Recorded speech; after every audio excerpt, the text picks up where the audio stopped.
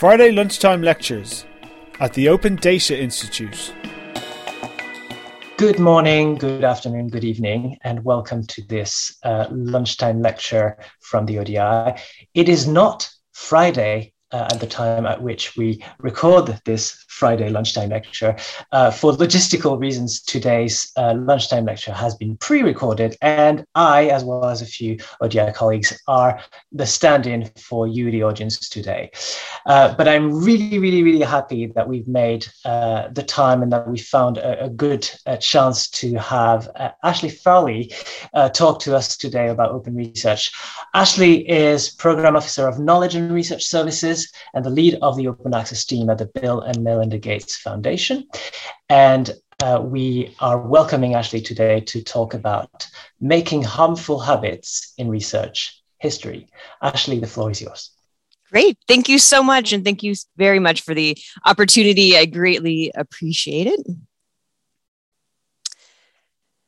Okay. So before we begin, I want to start with a bit of a disclaimer. So a little bit about myself. My career has been spent in libraries, both academic and public, helping people access the knowledge they need to make their lives better. So that's often the perspective that shapes my thinking. I also want to highlight that I work at a very privileged institution. So the Gates Foundation is known to definitely have a lot of privilege and a lot of money to be able to do things, which is great for us, but just want to highlight that that's not the case with all other funders or institutions.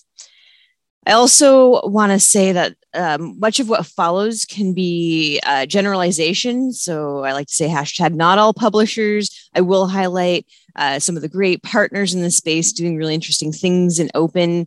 And there are many nuances in this ecosystem. It's not meant to minimize anyone's work, but I do think having tough and critical conversations will make our ecosystem even stronger. There's copious amounts of information on all of these topics I'll cover today. My goal is to spark kind of a high-level conversation, hashtag citation probably needed. And I want to say that my definition of open access and openness in this is quite broad, and also want to highlight that it's not all or nothing. There can be a spectrum of openness, and we'll cover that in more detail.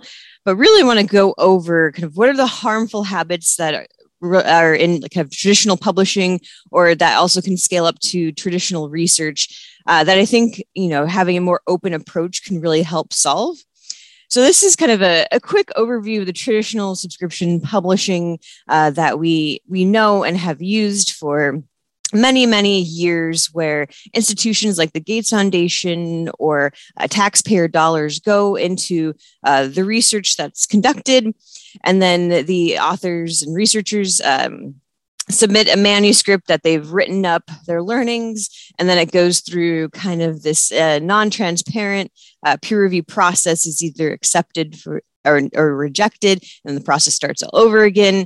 And then authors sign away their copyright, publish behind a paywall, and then the rest of the world has to pay to purchase it or seek permission to get any sort of reuse. And I think there's we've seen, especially during the pandemic, that this kind of traditional system is not fit for purpose for, I think, the kind of technology that we have at our disposal, and just kind of how we work now as a global research ecosystem. I want to specifically call out copyright as kind of a core part of the traditional system. So the foundation, recently, we joined in 2018, Coalition S, and recently launched the Plan S policies in 2021. And one component of that very much focuses on, open licensing and authors retaining copyright. And in socializing that with grantee authors, I've seen that it's very much become just such a standard practice to sign away copyright without really understanding the implications or reading the fine print on those copyright transfer agreements. It's very similar to you or I downloading an app. We just want to use it. We accept the terms and conditions and we go on. But there's, implications for that. And in the research publishing ecosystem, it's kind of losing control of that work and giving it away for free to a company that then, will make money off of it. So focusing a lot on open licenses. That's been a core part of our open access policy. We've seen very little evidence of misuse of CC BY license. Of course, this can differ by discipline. We're very much focused on global health and global development. And then you have to essentially pay journals to free your research and to make it so they can build upon it. So many publishers working in the open access space or to have an open access option is typically comes with an article processing charge, which can be quite cost prohibited for authors globally.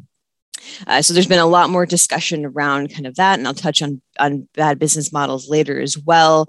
And it's kind of interesting to see kind of who owns what. So there's been some recent estimates of the peer review volunteer time and how much money that generates for publishers. And this is work that's funded by private and taxpayer dollars. So it's very interesting to see kind of where is that value add in the publishing or curation ecosystem that would then garner having full copyright. And so that's why rights retention strategy was created by the coalition as a way to really highlight that authors should retain their copyright.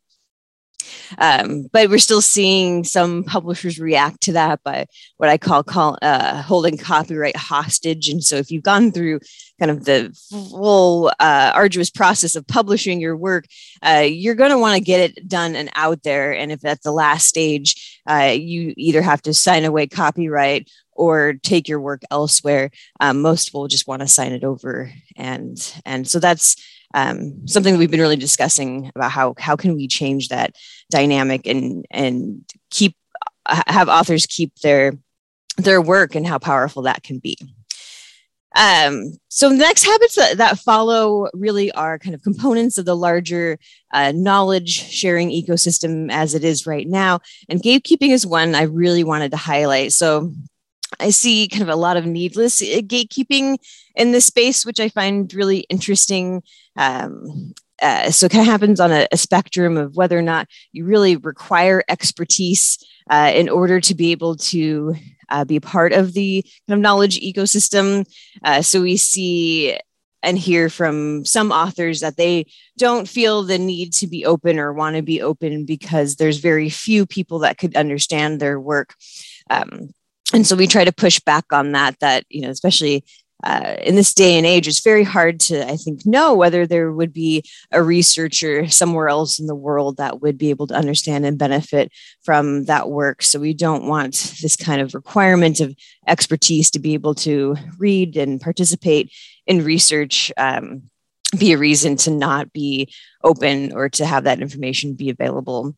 And on the other side, we see a lot of also ignoring expertise. So, not acknowledging a lot of the lived experiences of people working in the space. I think a lot about librarians and data curators that maybe didn't go through kind of traditional academia route or have PhDs, but have a lot of knowledge and are a great resource and should be part of the conversation about openness and the curation of knowledge. And something that's a little different, but I think very similar around gatekeeping or embargo periods. So especially with our open access policy, we've placed an emphasis on the immediacy of the information so that there aren't periods of time in which those who can't afford to access the information right away have to wait. I think especially during a pandemic, we can see why that would be quite harmful. And with an eye towards equity, that's a real issue. We want to make sure everyone can access the information as soon as it's ready to be shared. And we also don't want to force others to use illegal means like Sci-Hub to be able to access that information. So trying to, think about the whole process and how authors choose to publish their work can have a downstream effect of whether or not others can access it without having to, pay or have a large barrier of access or use illegal means just to be able to participate in research. Faulty metrics. So this is something that comes up as one of the biggest obstacles to changing this research ecosystem and making it more open and collaborative is incentive systems. So I think many probably know that it's quite competitive within academia, to get tenure, to get grant funding. And so we're trying to shift this culture away for reliance on perverse incentive system, to make it more equitable and to really focus on the intrinsic value of the work itself and maybe not where it's published. It's been interesting to see the research that's being done on promotion review and tenure and how a lot of these kind of incentives aren't explicitly written down, but are definitely in the fabric of the culture. But the discussion is growing, and we're seeing a lot of funders that are signaling a shift in what counts and how they evaluate potential grantees. And I think that's really important. We need to get the institutions more on board to help shift those incentives more quickly.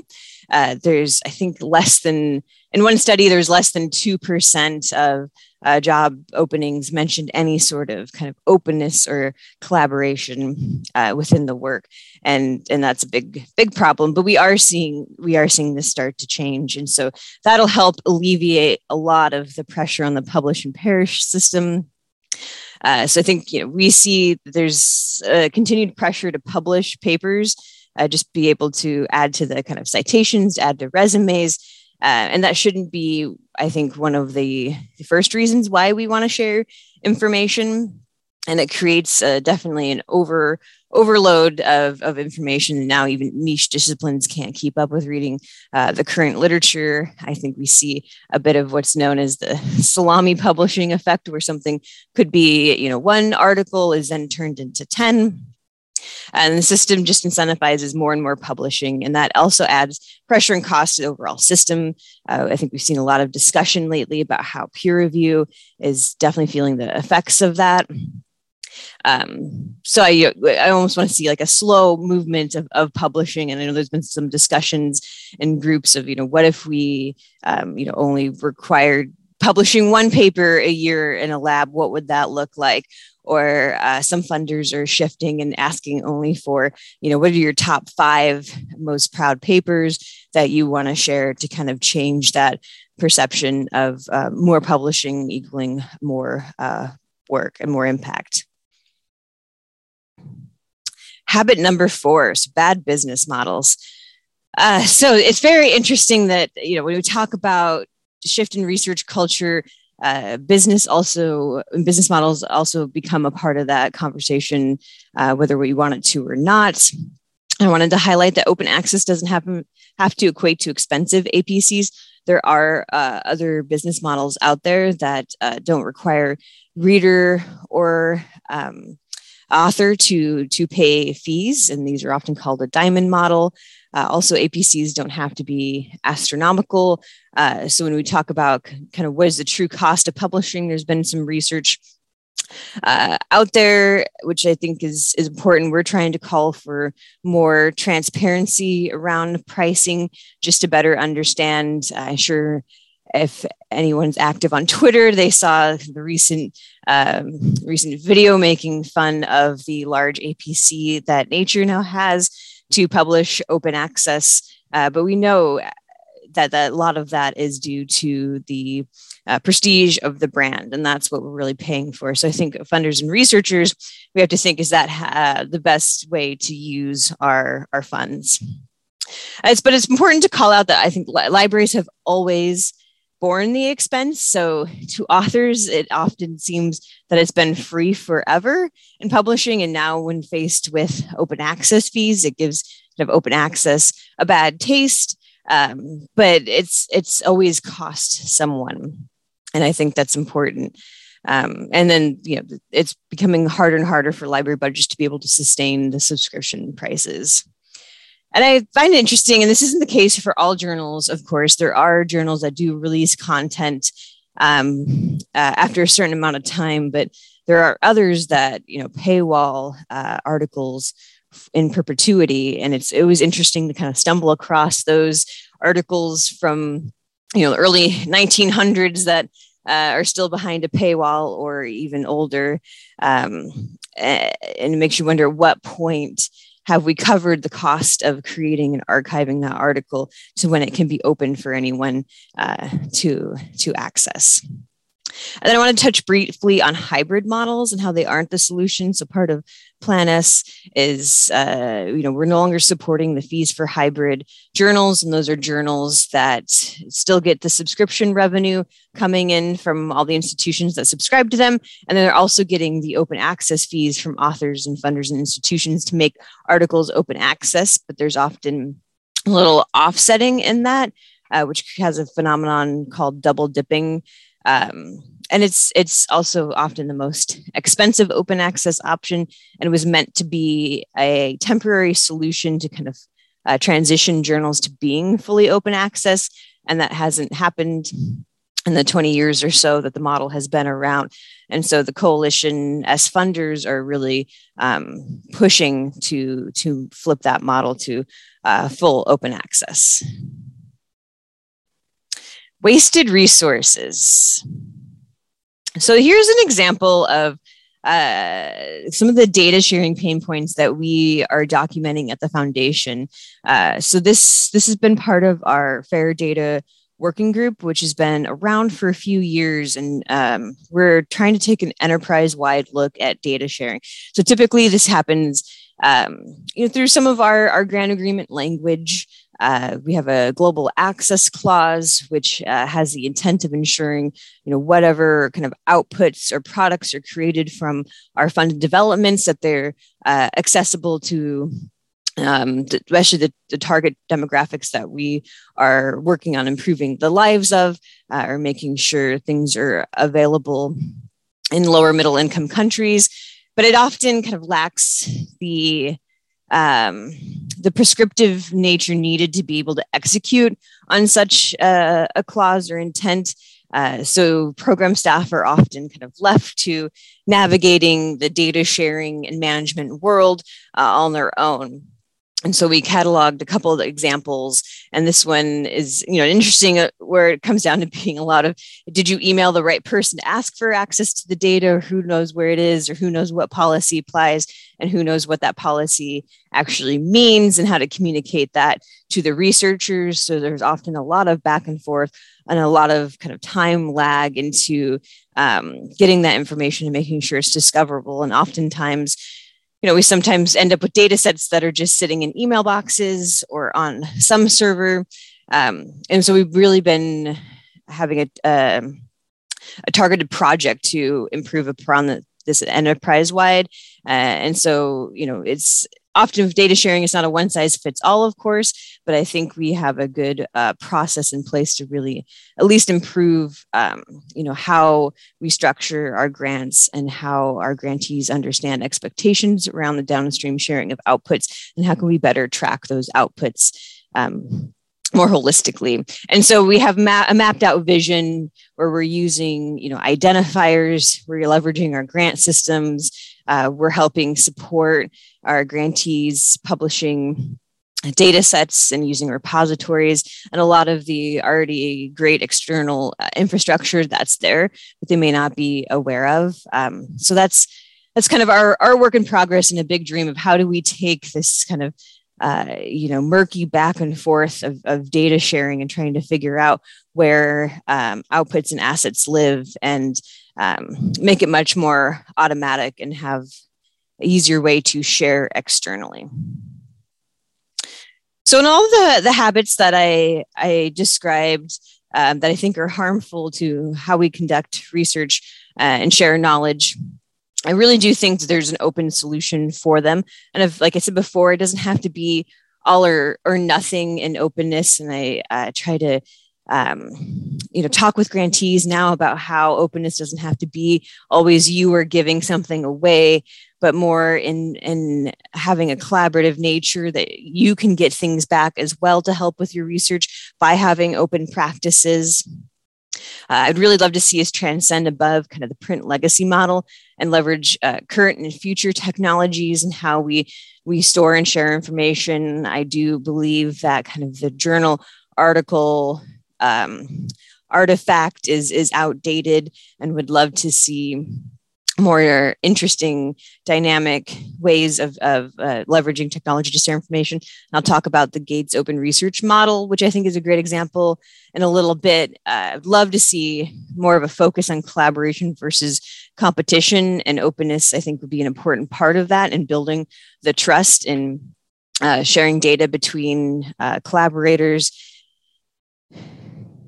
and in producing knowledge in a way that's easier to understand, build upon, and share. So I love the discussions around journals that have like lay summaries or kind of knowledge translation. Like, how do we make it easier for that information to be digested, that we're not writing to just a specific academic audience, or that we're not, also forcing, I think, everything to be in English, in a certain language. And so changing that will be important. Again, transparency in the publishing process to build trust. I'm a huge fan of open peer review. I'm going to talk a little bit more about that next.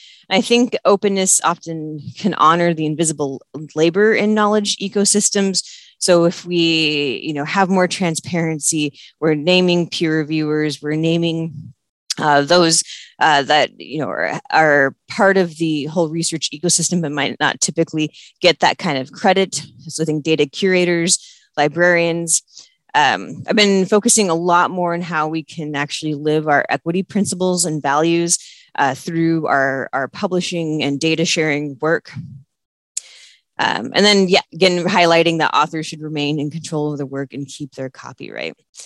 So the movement towards openness is quite strong, and I combined a bunch of different stakeholders within this ecosystem who are doing very interesting and innovative things, and are often taking risks to really live the values that they have with open research. And I think that's very important to highlight.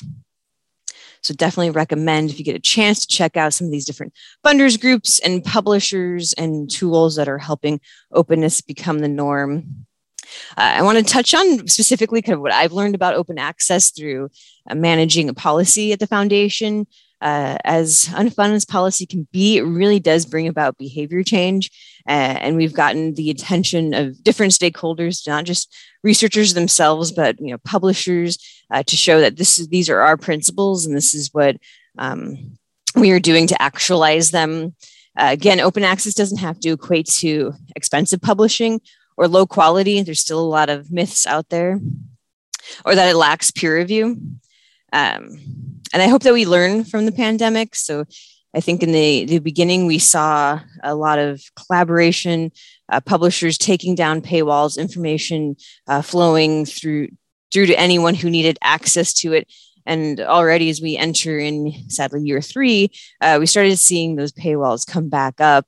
And I worry that we are already kind of reverting back to the traditional system. And there are many other pressing challenges that we face in the world that could benefit from having that kind of openness and collaboration to solve those issues.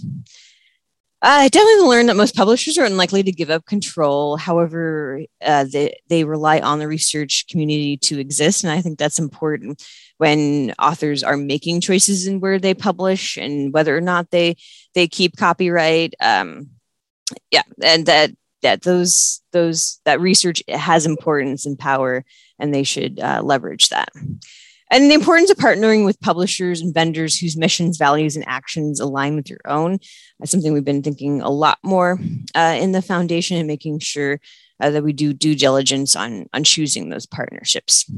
So in switching gears just a little bit to technology and how that's can lead to more openness and change. And I think something we need to overhaul in how we share information, whether it's publications or data sets.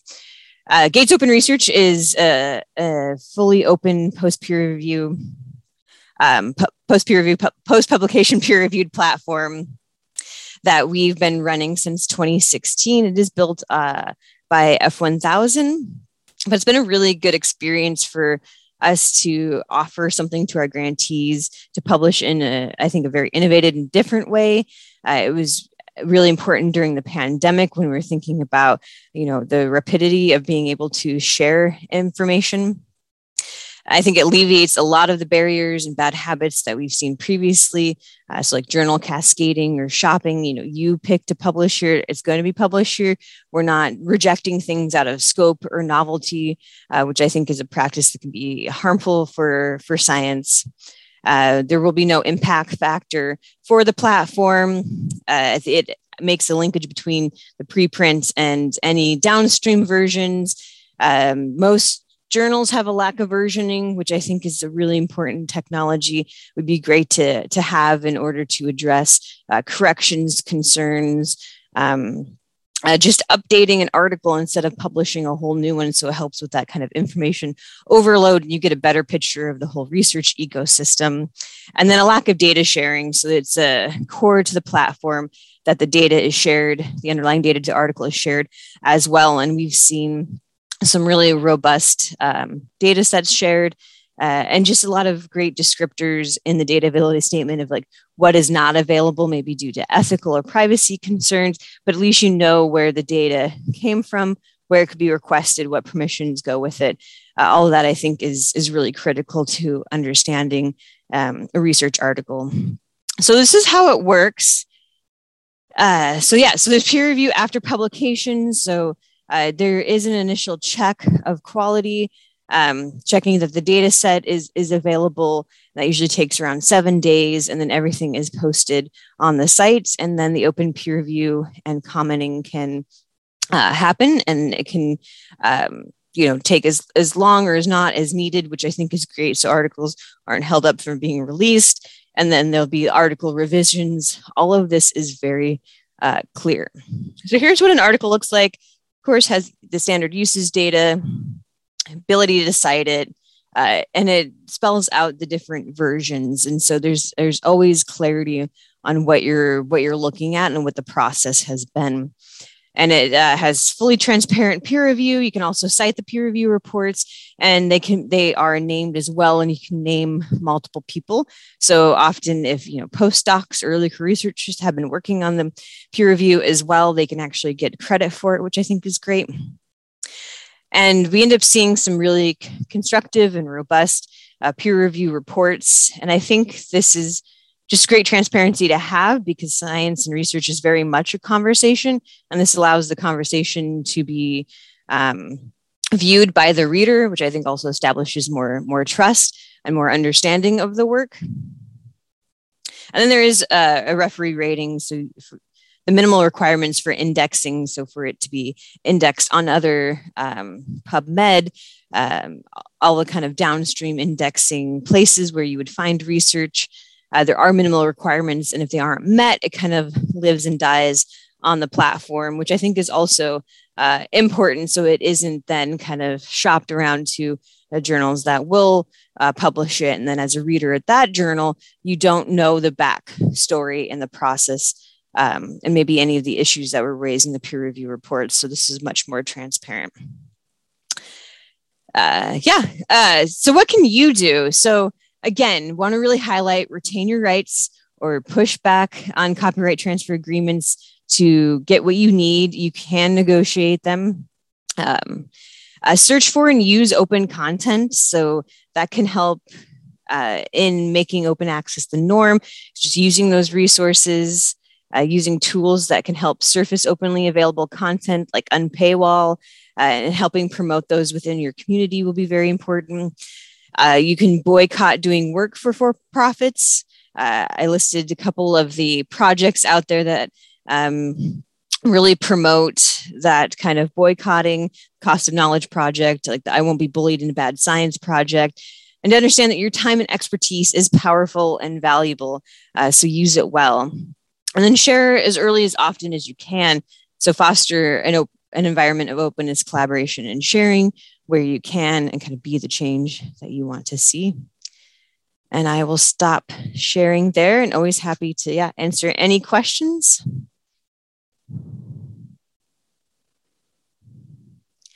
You are muted. Muted. Of course I was muted. I was saying, thank you so much, Ashley, for this presentation. Yes. Really, really thought-provoking, really inspiring. And I wanted to start with a first question.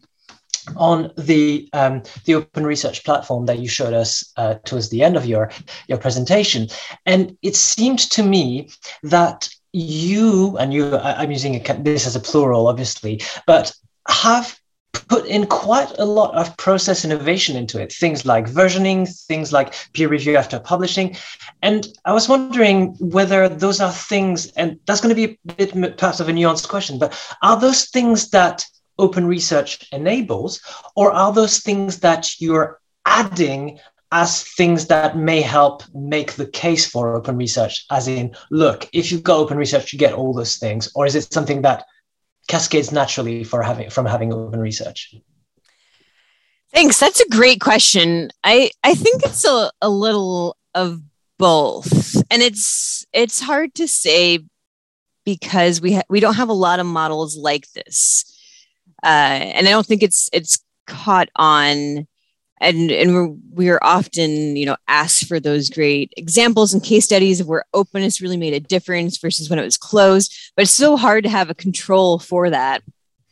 So I think it would be a little of both. I think a lot of the innovations are reacting to kind of those harmful habits, honestly, of, the journal shopping, for versioning. I think that really came around because it is so hard typically to tell what changes have been made. I mean, we know that research is a process and it's going to change over time.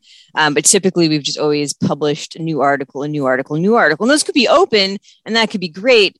But I think that's lacking more of the open research, larger picture there, and that's where the platform kind of innovations, I think, really come into play.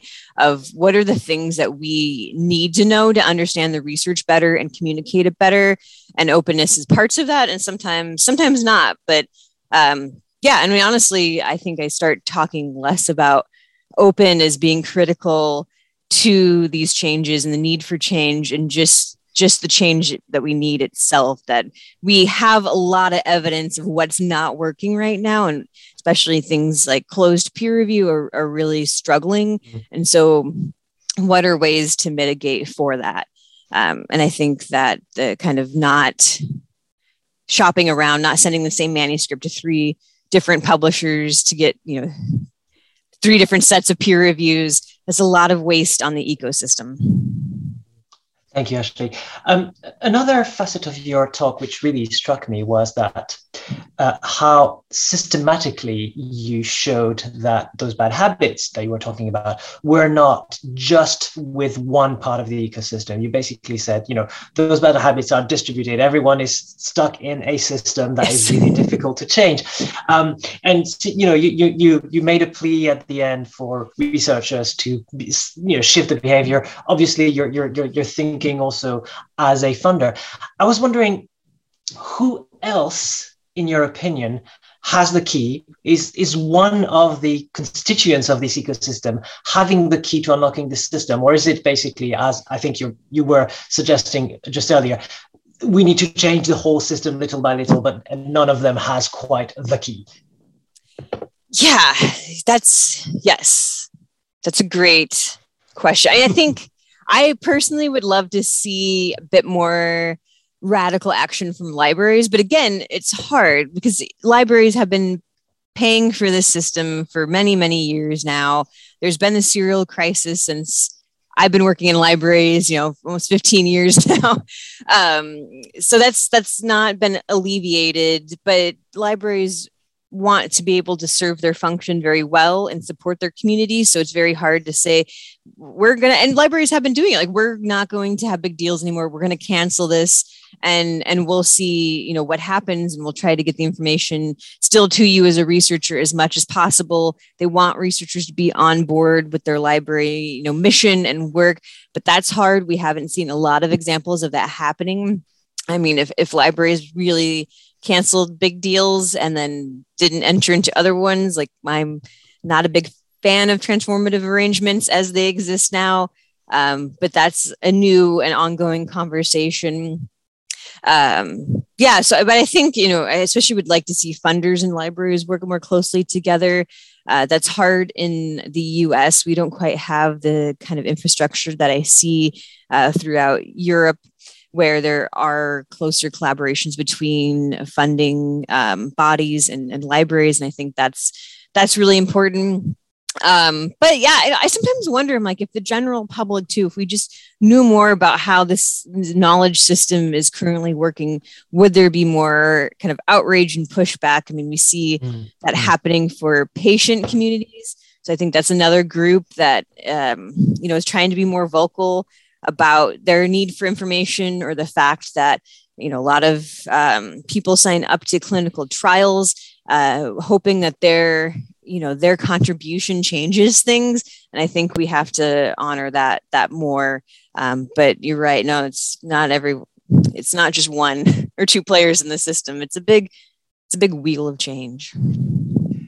Thank you. Yeah, I wasn't really expecting you to say, well, that's easy. Just change X and everything will fall into place. But thank you for your analysis. Exactly.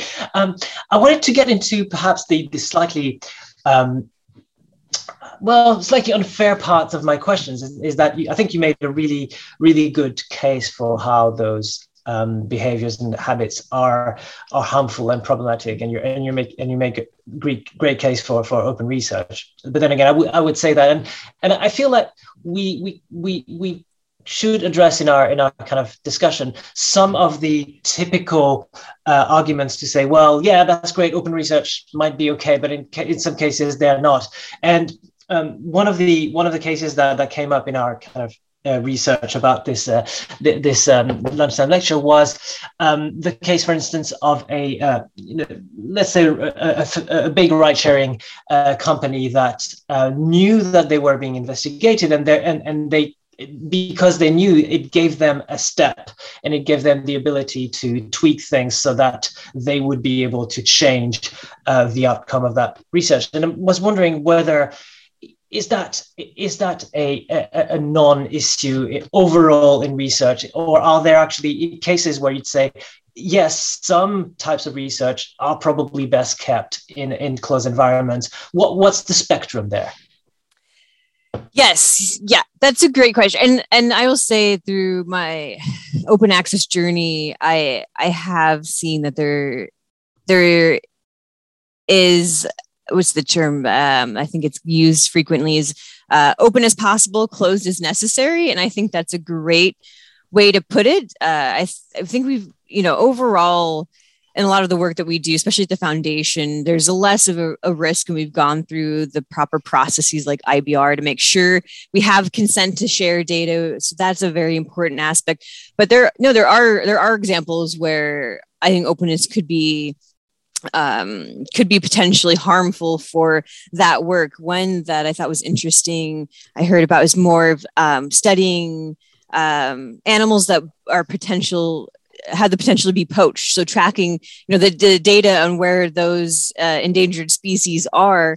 Like, what if a poacher was able to access that information and then used it for nefarious purposes? I mean, it's definitely a concern. I don't know if we've had enough openness in some areas to be able to tell if there's potential downside effects that we haven't seen.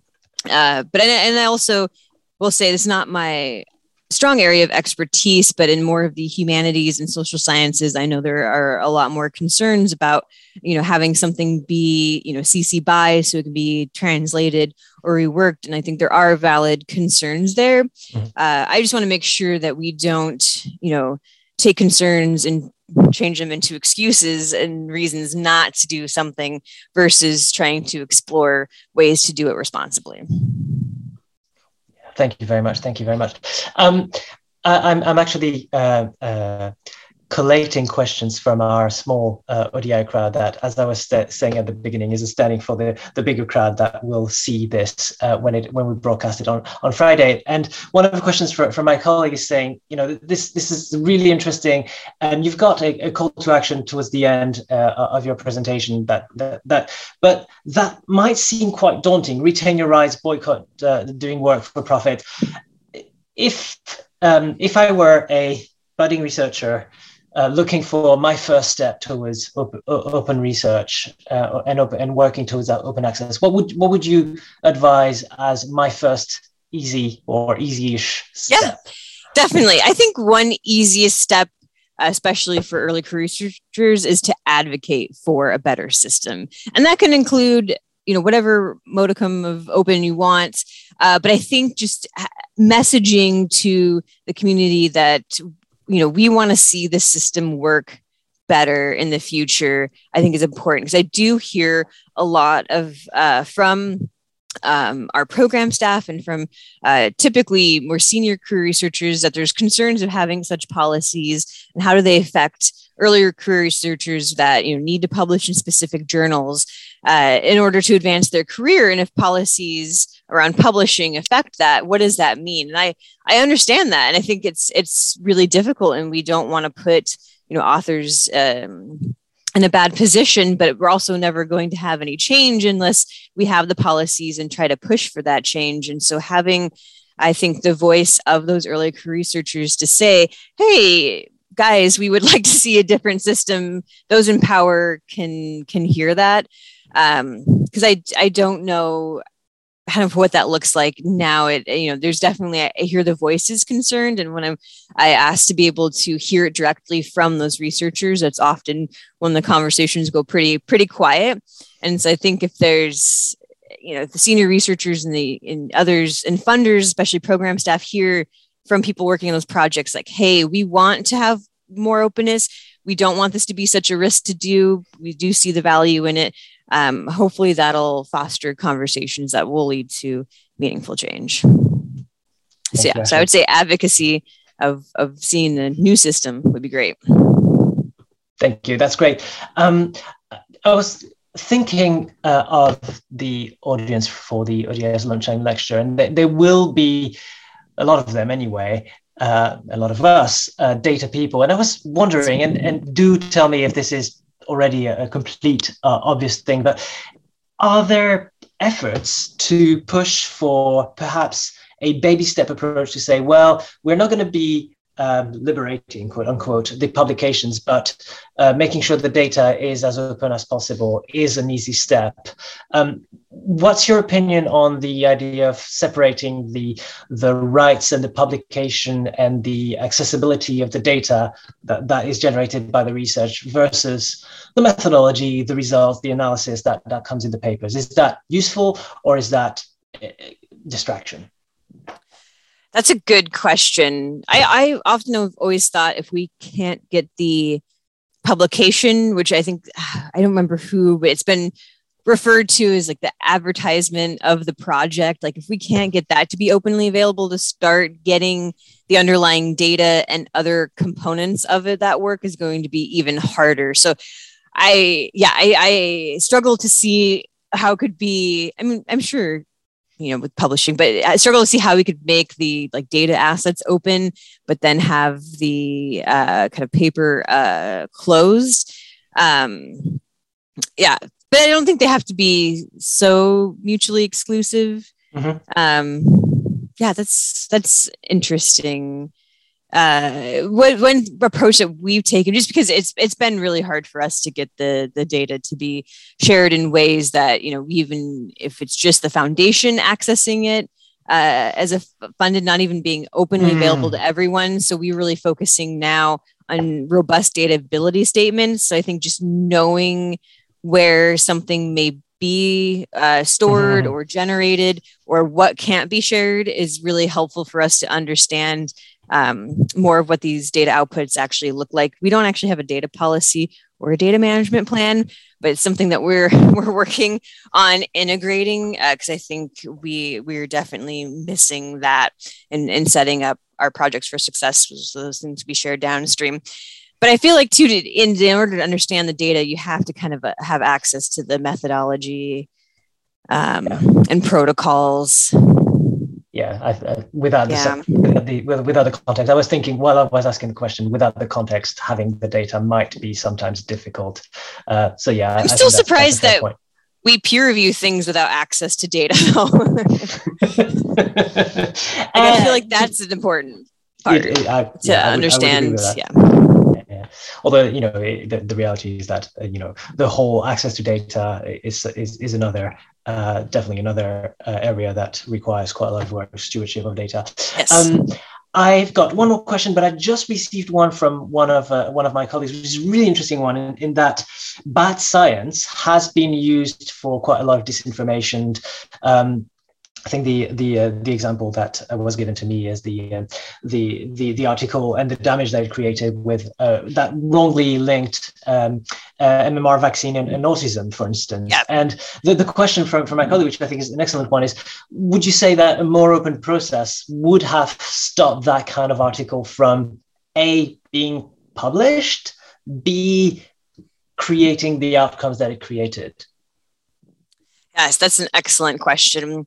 I do think more transparency in the process could have helped. I think the more downstream effect of nefarious use, I think that is potential to happen whether there's good or bad science behind it. And I think we've seen that during the pandemic.